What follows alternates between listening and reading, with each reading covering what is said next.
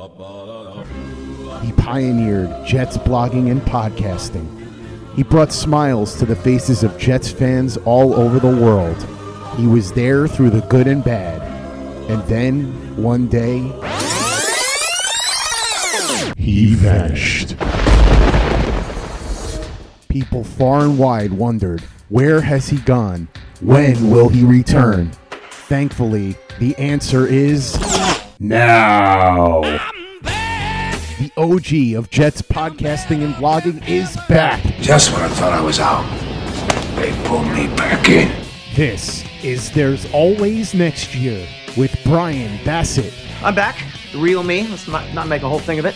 And his co-hosts, Chef Travis Milton. Today we're going to be making the students my tasty baked ziti with basil and fresh mozzarella. And Josh Conrad. Oh, my brother, testify. On Play Like a Jet Digital. Welcome to the There's Always Next Year podcast on the Play Like a Jet Network. I'm your host, Brian Bassett. You can follow me on Twitter at Brian_Bassett. With me, the boys are back. We have both Travis Milton, who you can find on Twitter at -37board27. And you can also find Josh Conrad on Twitter at Josh_Conrad. Fellas, we're all here. This is very exciting. The holidays have come and gone. We have yet to celebrate New Year's, but the Jets win. We get a Christmas miracle. Josh, before we dive in too far on the Jets 26-21 win over the Jacksonville Jaguars, we know you have little ones. Are we at peak Christmas in the Conrad household? What's going on there? Oh, man. Yeah. 3.5-year-old twin boys come bounding down the stairs. At 5:30 in the morning. At 5:30 in the morning?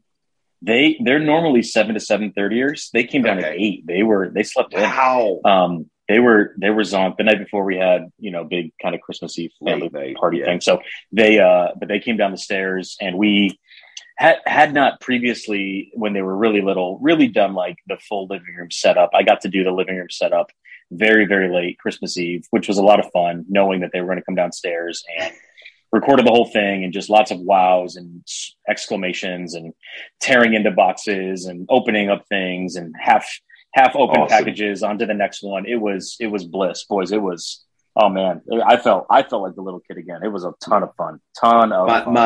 My 11-year-old is a young Marcel Proust, and he told me yesterday that Christmas is not the same anymore at age 11. And I was like, yeah, dude, it's all like REI gift cards from here on out. I don't know what to tell you, man. Travis, I think you are the exception that proves the rule. How was your Christmas? How many Randy Macho Man WWF figurines did you get over Christmas break? I got no Macho Man figures, but I did get 2 Rodimus Prime figures from the original 1985 Transformers movie. Come on.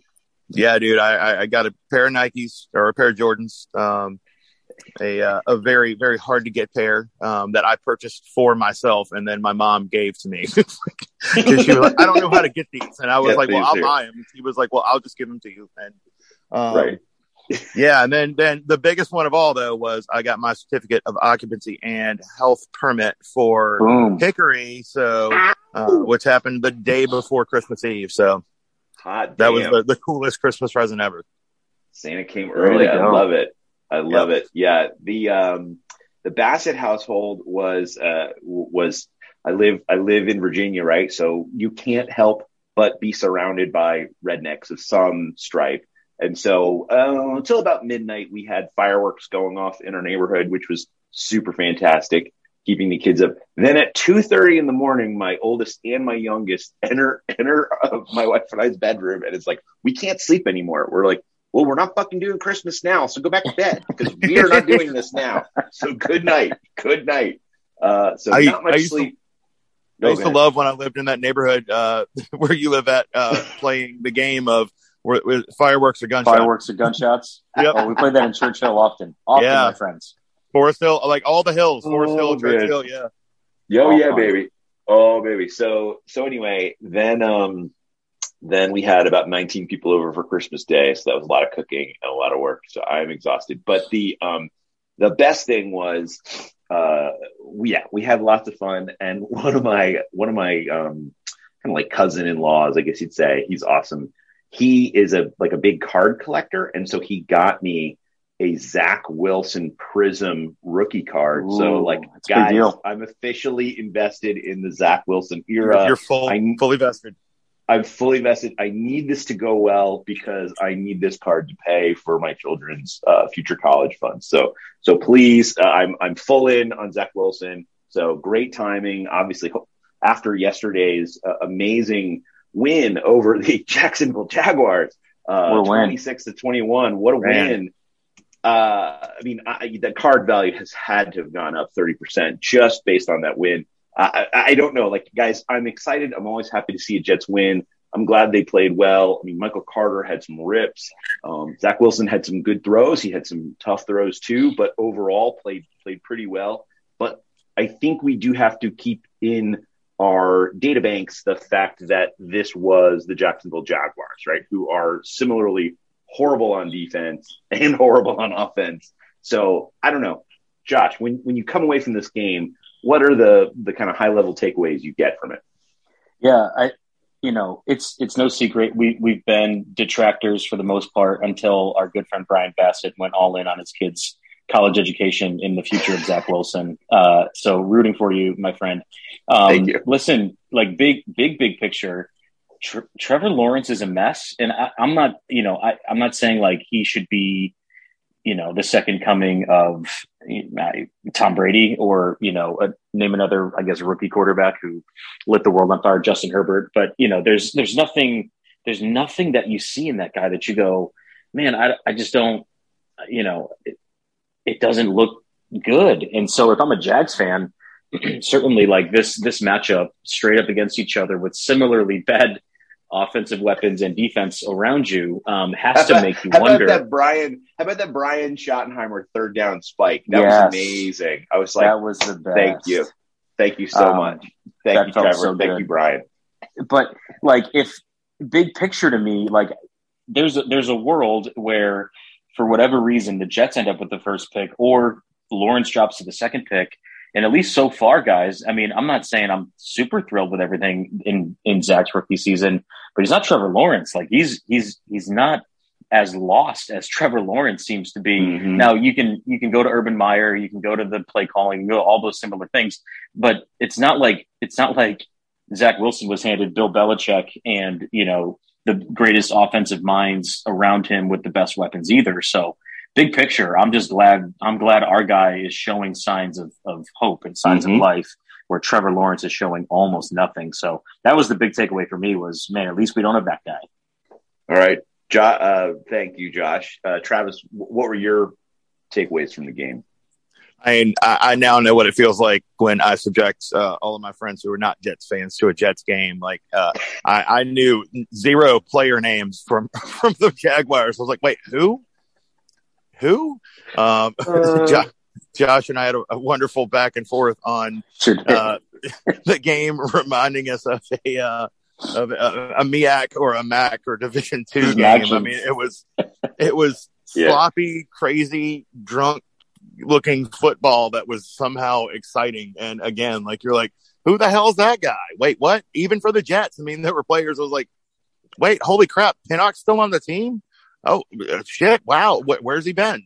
He's out there making plays, man. He's out there making plays. Yeah, I got the mullet Dan Feeney out there playing two different offensive line spots and giving up only 2 pressures, like no sacks, and I mean, for real, like I was like, what the fuck is going on? This is amazing and terrible, and it's great. All the Connors. We had all the Connors yesterday. Yeah. We had all the Connors, every Connor catching a freaking touchdown pass. I mean, it's like for real. I mean, the whole game was just kind of buck wild. I had a lot of fun watching that game.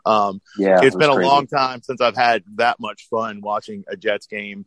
And I don't know, maybe it was just, the style of play that was happening because it was sloppy. There were people that haven't been on the team for more than 3 weeks. And it was, and that was on both sides. It was interim crazy. head coach. We've got 20 people on the COVID list, right? It's just like, what the hell is happening right now? Yeah. Yes. It was crazy, but like, I loved it. Like, it was a lot of fun to watch. I think that we're dealing with karma from all the crap that we gave Josh Allen, seeing these rushing touchdowns from Zach Wilson. Oh man! But like the lack of turnovers the past few weeks by Wilson. I mean, he is playing a much more boring style of football, which I think we all wanted him to at least start to embrace. So, it's not like we saw leaps and bounds of progression, but a makeshift offensive line playing well, Michael Carter destroying it. It's like, it was a lot of fun to watch. Yeah, I mean, I love that Michael Carter run. I mean, the grit, trying to get back in bounds, and just everything going on in that play. He was super elusive, and that was a great play. And of course, Zach Wilson, had some big rips in the running game himself. But yes, like, I think this is kind of what I hoped for. I mean, it was hard to tell going into the game based on how they had played the past couple of weeks, and all the turmoil that happened in the past week with the team and the coaching and everything. That said, this is kind of what I was hoping we would see by the end of the season. Like, I don't need them to go out and be stomping the Dallas Cowboys or the best teams in the league or whatever. But what I do need is to see, okay, like, when you're playing bad teams, you should be playing better than them. And when you're playing tough teams or tough defenses, you should have struggles. And so, so like, while the record doesn't necessarily reflect it, while, the play doesn't always reflect it, what we do see is like, okay, yes, you should have beaten the Jacksonville Jaguars at home. You did it. It took to the end of the game. They had the ball and they had the chance to go ahead and win the game there at the end, but defense that eventually stood tall, did their job. So yeah, you like what you see, but also right at the same time, I'm not going out to Zach Wilson prism card, hodl to the moon, right? Diamond hands, crypto talk, like whatever on this card. I'm not doing that either necessarily. So I like what I saw, but like that 50-yard run, it's like, how the hell did he get that open on that play? Like, what is going on? I don't know if you saw Bum Chillips, aka Spencer Hall. He posted, like, if this happened, like, speaking about the Jaguars defense on that play, he kind of posted the highlight, and he says, if this happens to your defense, like in the National Football League, you need to dissolve your team immediately. Dissolution. And I mean, he used the good word, dissolution. Yeah. Exactly. That's so great. So the whole point is just like, yes, there's definitely truth in there. So I love what I saw. And yes, you should beat up on tomato cans. And hey, man, if we know that one thing about Zach Wilson, he can beat up on tomato cans. So, right. So this is what we now need to see is, can he continue to beat up on tomato cans, and can he beat, mediocre to good teams, mediocre to good defenses? Yeah. So we talked about the Connors. We have to talk about the fact that Connor McDermott has more touchdowns, career touchdowns, than Denzel Mims. Denzel Mims had a target in the end zone. That was a weird play. It was kind of like a broken play. He's going one way, the ball's going the other. So I'm not going to get too mad about him now. But guys, like, where are we on Denzel Mims? Like, are we done? Are we moving on? Like, do we just need to, put a fork in it? Like, call this thing dead, and, use some allocation, whether it's free agency or draft, to find a Mims replacement? Or do we give him one more year? Well, was it just the bad salmon? Was it the glazed balsamic? What did it to him, Travis? Where are we going? I don't know, but I mean, he's had 3 weeks to, of opportunities, and I think he's got one catch out of that entire 3 weeks. Multiple targets. I say, maybe roll in a training camp with him and let it work itself out. If we get go after another wide receiver one way or the other. But I don't know that it's. I don't know that there's any going back. I don't know if there's anything salvageable at this point. I mean, he obviously still feels very highly on his ability and is very confident in himself, but I don't know that it's ever going to come to fruition. It's, I'll take Stephen Hill over him, to be honest, at this point. But yeah. What do you think, Josh? Yeah, same thing. It felt like with Elijah Moore out, these were the weeks where Denzel could at least vault himself back into, hey, like, I am still a guy that can contribute to this team, and just didn't. And we can go back and look at targets and target share and all that stuff, and what defenses was he lined up against, all these things. But he didn't either have the opportunity or he didn't maximize those opportunities when he had them. If you're going to get a target in the end zone and quarterback throws one way and you run the other way, that was very, very anecdotal to me that this is exactly where we're at with him, is that he's a guy that can get on the field and then doesn't really perform. So, obviously I think you do obviously still want to go into training camp and see what you have, but if you're not going to do it in this stretch of the season, I'm not sure when he's going to do it. So, not going out to buy the Denzel Mims Prism card at this point. Play like a Jet. Play like a Jet. Travis, I need to know, is Braxton Berrios the nerdy friend from the 80s romantic sitcom who takes off the glasses and is hot as hell? Like, what is going on with Braxton Berrios right now? 100%. I mean, he's like a stylish modern version of Wayne Corbett. Yes. He's going out there and he is literally, he's doing the dirty work. I mean, if you put him, I'm not saying he's Wayne Corbett, but at the same time, he's the one out there getting the gritty yards, taking the hard hits. He's returning, he's going crazy on returns. I mean, he's, I love this guy. We need to find a way to extend him. I mean, I love that kind of person in the locker room, and just that kind of grit. And he's out there, you've got Denzel Mims doing nothing but shit in the bed and talking about how there's very few people out there in the world that have the talents and abilities that he has. And then you got Berrios, who's just out there showing up, looking like Rudolph in his post game, and just, scoring touchdowns, catching passes over the middle and getting hard, hit hard as hell, and, and owning his mistake. I mean, I love this dude. I'm so stoked that he's kind of coming into his own, and he's, I've joked about it in the past of why am I tuning in just to see how many catches Berrios gets? And now, I actually am kind of okay, sweet. I got no problem with him being out there on the field getting these targets at this point, because he's out there busting his ass and, getting these first downs and getting us in, good positions in games when no one else is. Yeah,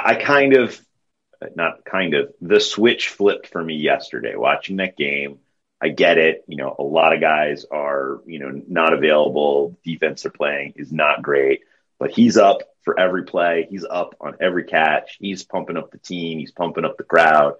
He is there. And your Corbett, whatever you call it, reference there. I kind of had that same thought yesterday. I was like, I'm not ready to say, yes, this is the, Wayne Corbett 2.0, but in terms of the effort, that was exactly my thought. Josh, sounds like you're in the same boat too.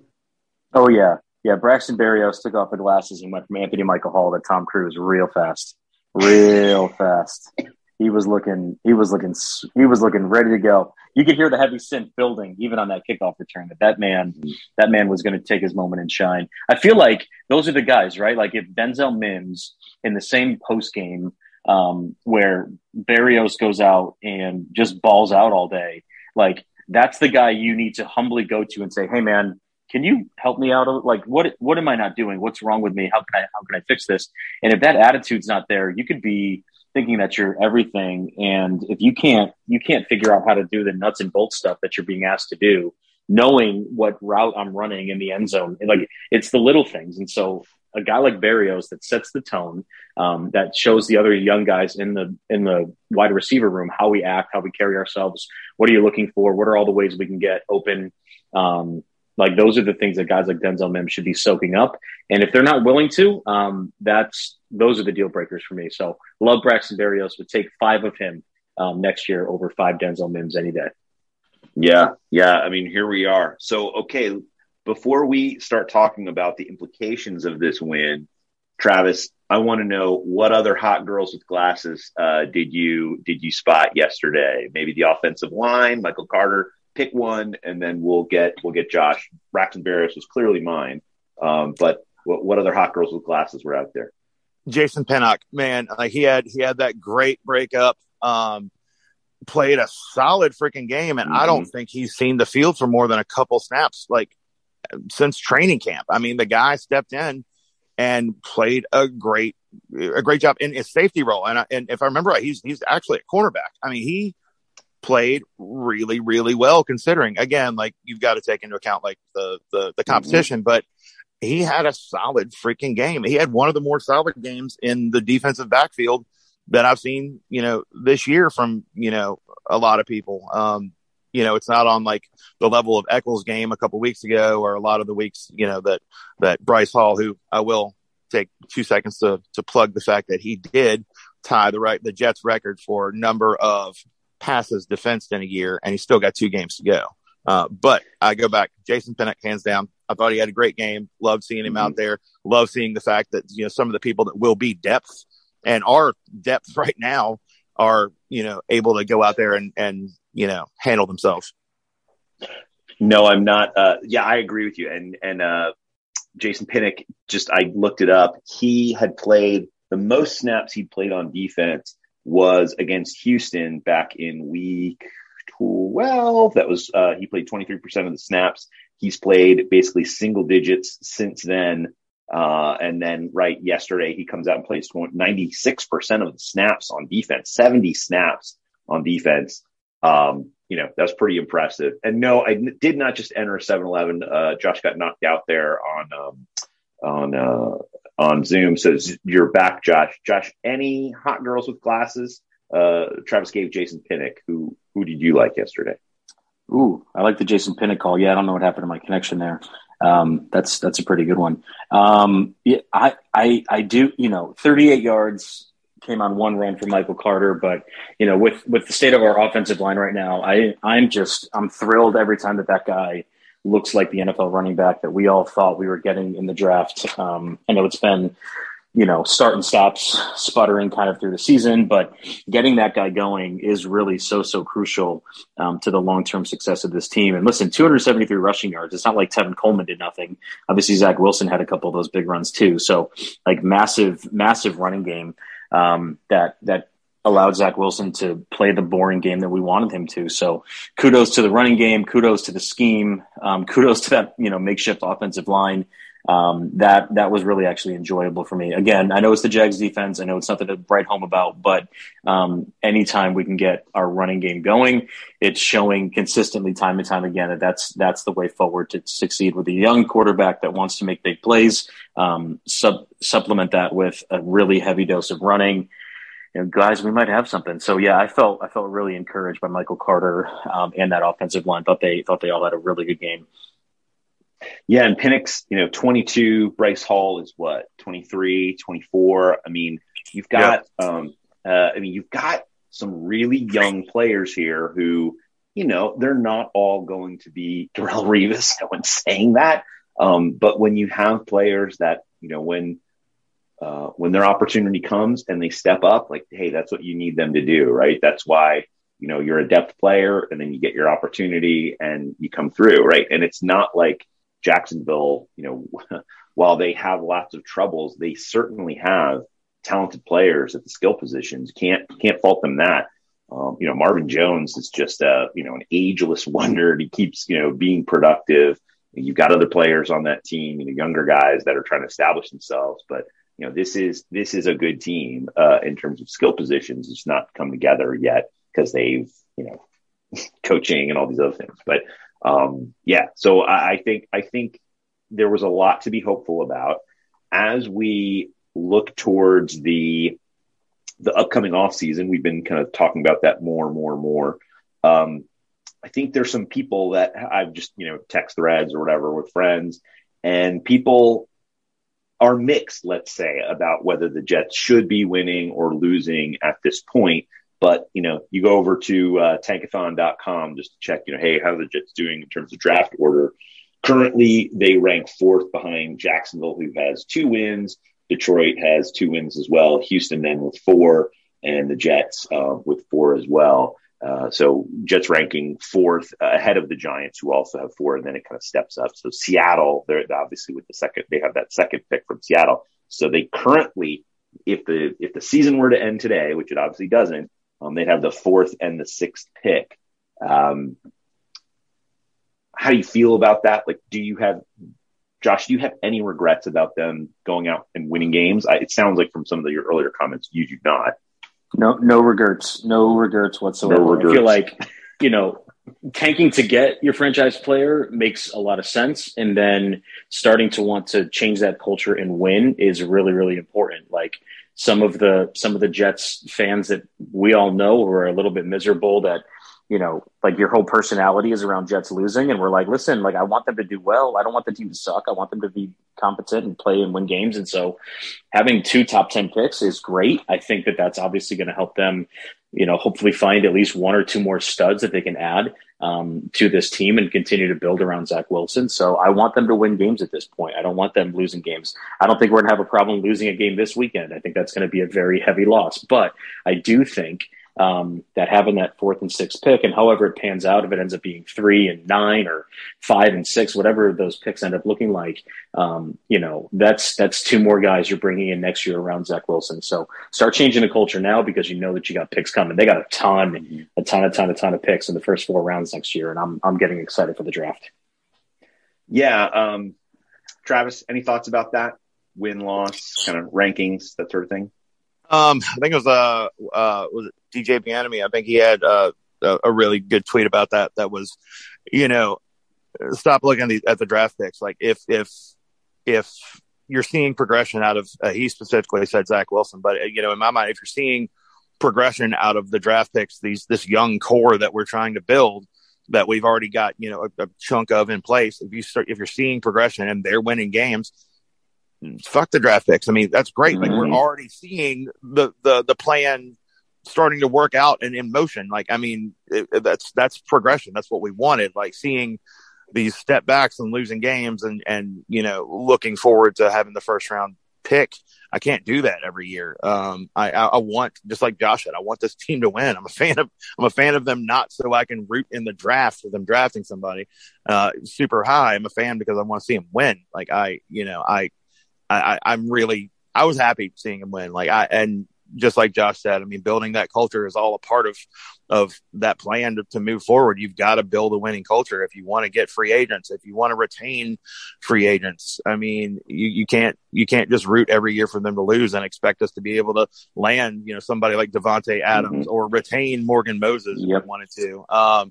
So no, like hands down, like I'm stoked. I was stoked to see them win and I'm stoked to see, that core group coming back on the field next week, even if it is against the Bucs. I mean, we get to see AVT, Elijah Moore back, Quinn. Michael Carter's back. Yeah. Like we get to see everybody except for Mackay pretty much that we've wanted to see play together all year and really haven't been able to, barring any more COVID scares and lists and protocols. But, right now it's looking like we're going to get to see the team that we want to see going against a really good team. So, I mean, this is exactly what we want to see. And I'm stoked. Like I'm happy. Yeah, I'm 100% with you. Certainly last year it was a different calculus. This is a different calculus as the team, tries to move forward. And I think if the league has proven anything, it's that there are always good or better players than you are like slotted to take by then, like what Mel Kiper or Todd fucking Shea have to outline with your picks. There's always good players, maybe better players, available at your pick or below, right? I mean, Lamar Jackson was the final pick of the first round the year he was drafted. Patrick Mahomes, Deshaun Watson, these players were passed on by, double-digit teams. It goes on and on and on. You can find these formulas again and again and again in these examples. So like would I want the Jets to have one of these top end pass rushers, Hutch, or who's the other guy, KT? Like, of course I would want them to have that. But like, I am not going to hang my hopes on the Jets, having such a high pick that they get one of these players, that's being compared to Lawrence Taylor or whatever, right? That's a fool's errand. Like, don't do that. Like, there's always good players later. It's always good and it's always efficient to, as I see it, to, stick with the picks you have. Just make efficient picks. Like, just have a good policy of players that are, good and efficient and good prospect players that will translate to the NFL. And don't worry about who's, ahead of you on the board. Like, when it's your turn, and you take your top player and you move on from there. So yeah, so just to say, we did get a question. I kind of am lazy today because it's, days after Christmas or whatever. So at the Begonis on Twitter, longtime follower, he asked the question, should the Jets try to swap first rounders with Detroit to get the second pick? And I'm kind of leading you to the answer already. The Jets offer their pick in Seattle's for Detroit and the LA Rams. Also, we'll get to the second part in a second. But the point is, he's saying, hey, should we move up? At the Begonis is saying, should we move up? And I'm saying, absolutely not. No, do not move up. We did that once. We got Sam Darnold. How did that turn out? Right? And I'm not saying, well, you did it one time and you got burned. They've done it multiple times in the past and they've gotten lucky. We got Revis that way. We got Revis that way. We got David Harris that way. Right. Yeah.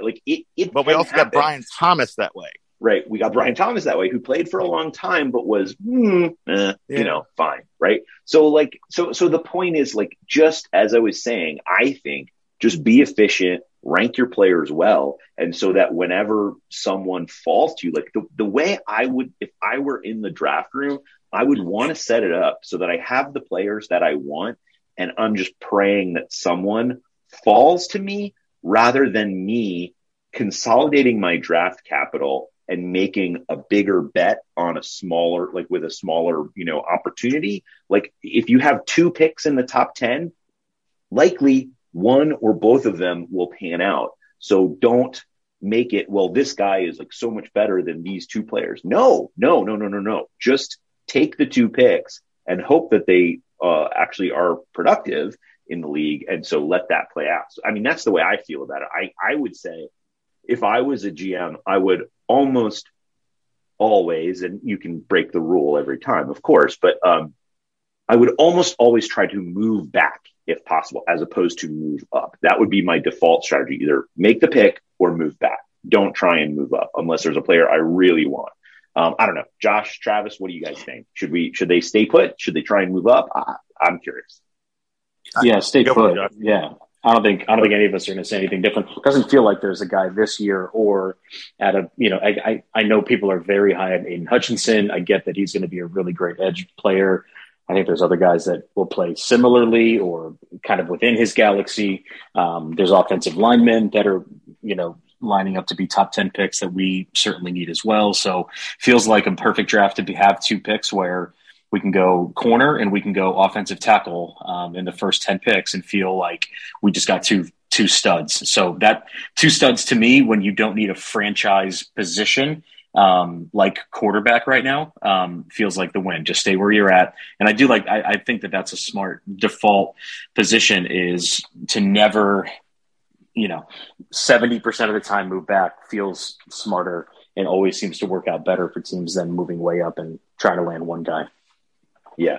Or you could be the New York Giants and move back brilliantly and then pick Kadarius Toney, which, I don't know, maybe he's going to be amazing. Brilliant. Maybe he'll be Tyreek Hill, but you could have had Elijah Moore, and no, you didn't take him. You took Kadarius Toney. Why? I'll never know. Also, Travis, yeah.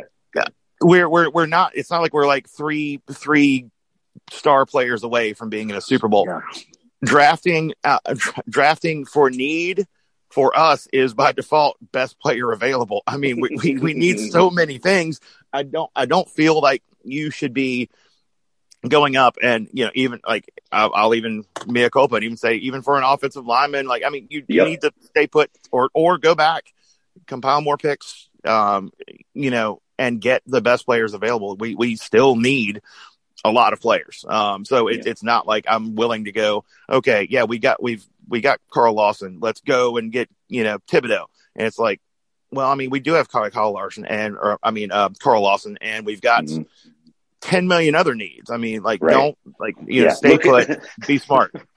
Look at the Cowboys. They have 3 edge rushers, and they destroyed Washington yesterday with those 3 edge rushers. Like they didn't have a place to put them, but they don't care. They're going to find places to play those players. And that's not me saying like, yes, we need to go back to the Rex Ryan and Todd Bowles days of draft every defensive lineman in the first round ever. That's not what I'm saying. But I do believe that you can just stay put, and you're all like, if you don't know what to do, just take an offensive lineman. You're always going to need offensive linemen. Offensive linemen compose 22% of your entire starting unit, right? If you have 22 starters, I'm not counting kickers or punters, but if you have 22 starting players, 22%, 5 out of 22 are offensive linemen. You're always going to need more of them. As you saw yesterday, we saw Morgan Moses go off. We saw, players come on and off. Like, you always need offensive linemen. And, Joe Douglas is a guy who clearly likes offensive line. That's, his skill set and what he played in college and on and on. And, he seems to get that, I think, as we've seen in the draft. You can't go wrong. It's like, I used to work at IBM, and the joke was always, you can't get fired hiring IBM. Like, they're a good company. They're a technology company. They're smart. They have smart people. Like, they know what to do. No one gets fired for bringing in IBM. And it's the same with offensive linemen. No one's going to get fired by having a good offensive line. But you're going to get fired if you pick the bad, running back at the top of the first round or whatever, right? That's where things go haywire very quickly. So, all right, we're going to wrap it up here. Before we go, I have to ask, the Begonis also asked us favorite 70s sitcoms. So it's a little bit before our time, but I'm sure, we were latchkey reruns enough. We've seen reruns, Nick at Night, or, whatever. So any 70s TV shows that stick out to you that that you love. I'll go ahead and give you guys a minute to think. I'll go first. I'm going to say, not that it was the greatest, but it was the most formative for me, was Three's Company. I watched a lot of Three's Company as a kid, and I did not understand half of what was going on. LA, 70s, swinging lifestyle at the Regal Beagle, guy having to hide his sexuality to live with 2 girls. Like, it was all very foreign to me, but I loved it. And, had so many tropes. I mean, the sheer number of tropes was amazing. For whatever reason, that to me is like one of my favorite 70s shows. And yes, I could watch Jack and Chrissy and the other one, Joyce DeWitt. I don't know her real name. I don't know her name on the show, but misinterpret something because they were in the other room, like hearing half the conversation. Like, I could watch endless episodes of that and never get tired of that. Three's Company. Any list for me of 70 sitcoms starts and ends with All in the Family. My parents, thankfully, from an early age, wanted me to develop very good, sharp, sarcastic responses. And I can't tell you how many times I have quoted any of the characters. You can't quote Archie Bunker if you don't want to. If you want to get, if you don't want to get canceled, if you don't want to get canceled, But there are many things. I, secretly have always thought that Edith Bunker was one of the 5 funniest written characters ever. She'd say things she didn't understand that everybody else was going to laugh at. Thought it was brilliant. Thought they always went. If the modern version of that is a show like Blackish, that's not afraid to go right at what's kind of hot button, what are cultural issues. You go back and watch episodes of All in the Family, and you feel like, oh my gosh, like, first of all, these are still issues that, shows are mostly afraid to tackle now. But they do it in such a way that is heartwarming and just very hilarious. All in the Family, very, very formative for me. Starts and ends with 70 sitcoms with good old Carol O'Connor and the rest of the cast. Meathead. All right. Our meathead, Travis. Well, bring us home. What's your favorite? Oh man, I've got two. First and foremost would have to be Sanford and Son. Definitely a formative part of me growing up. Love Red Fox to death. I own all of his all of his stand-ups on vinyl. But on the complete other end of the spectrum, one of my favorite shows in the world as a kid, BJ and the fucking Bear. Oh, yes. damn! The misadventures of a truck driver and his sidekick chimpanzee. Like I'm sorry, like it's brilliant. I don't know why no one has tried to reboot this. Like they I don't know what it was about the late 70s, early 80s about like truck drivers and chimpanzees. I remember like they either did the same shtick in like Any Cannonball Which Way Run. But Loose. Cannonball Run. But Loose, Clint Eastwood, and a freaking orangutan. They had Cannonball Run with Tony Danza and Mel Tillis driving a limousine with an orangutan. Like, I don't know what it was with like primates and like driving cross country, but it was a big thing in the late 70s and early 80s. I'm wondering if like people actually did it in real life to this day. But no, BJ and the Bear, hands down. That's a sitcom that no one will ever, no one's ever going to try that kind of show ever again. Like, you're never going to turn on NBC and it's like, okay, yep, here's a show about a truck driver and a chimpanzee.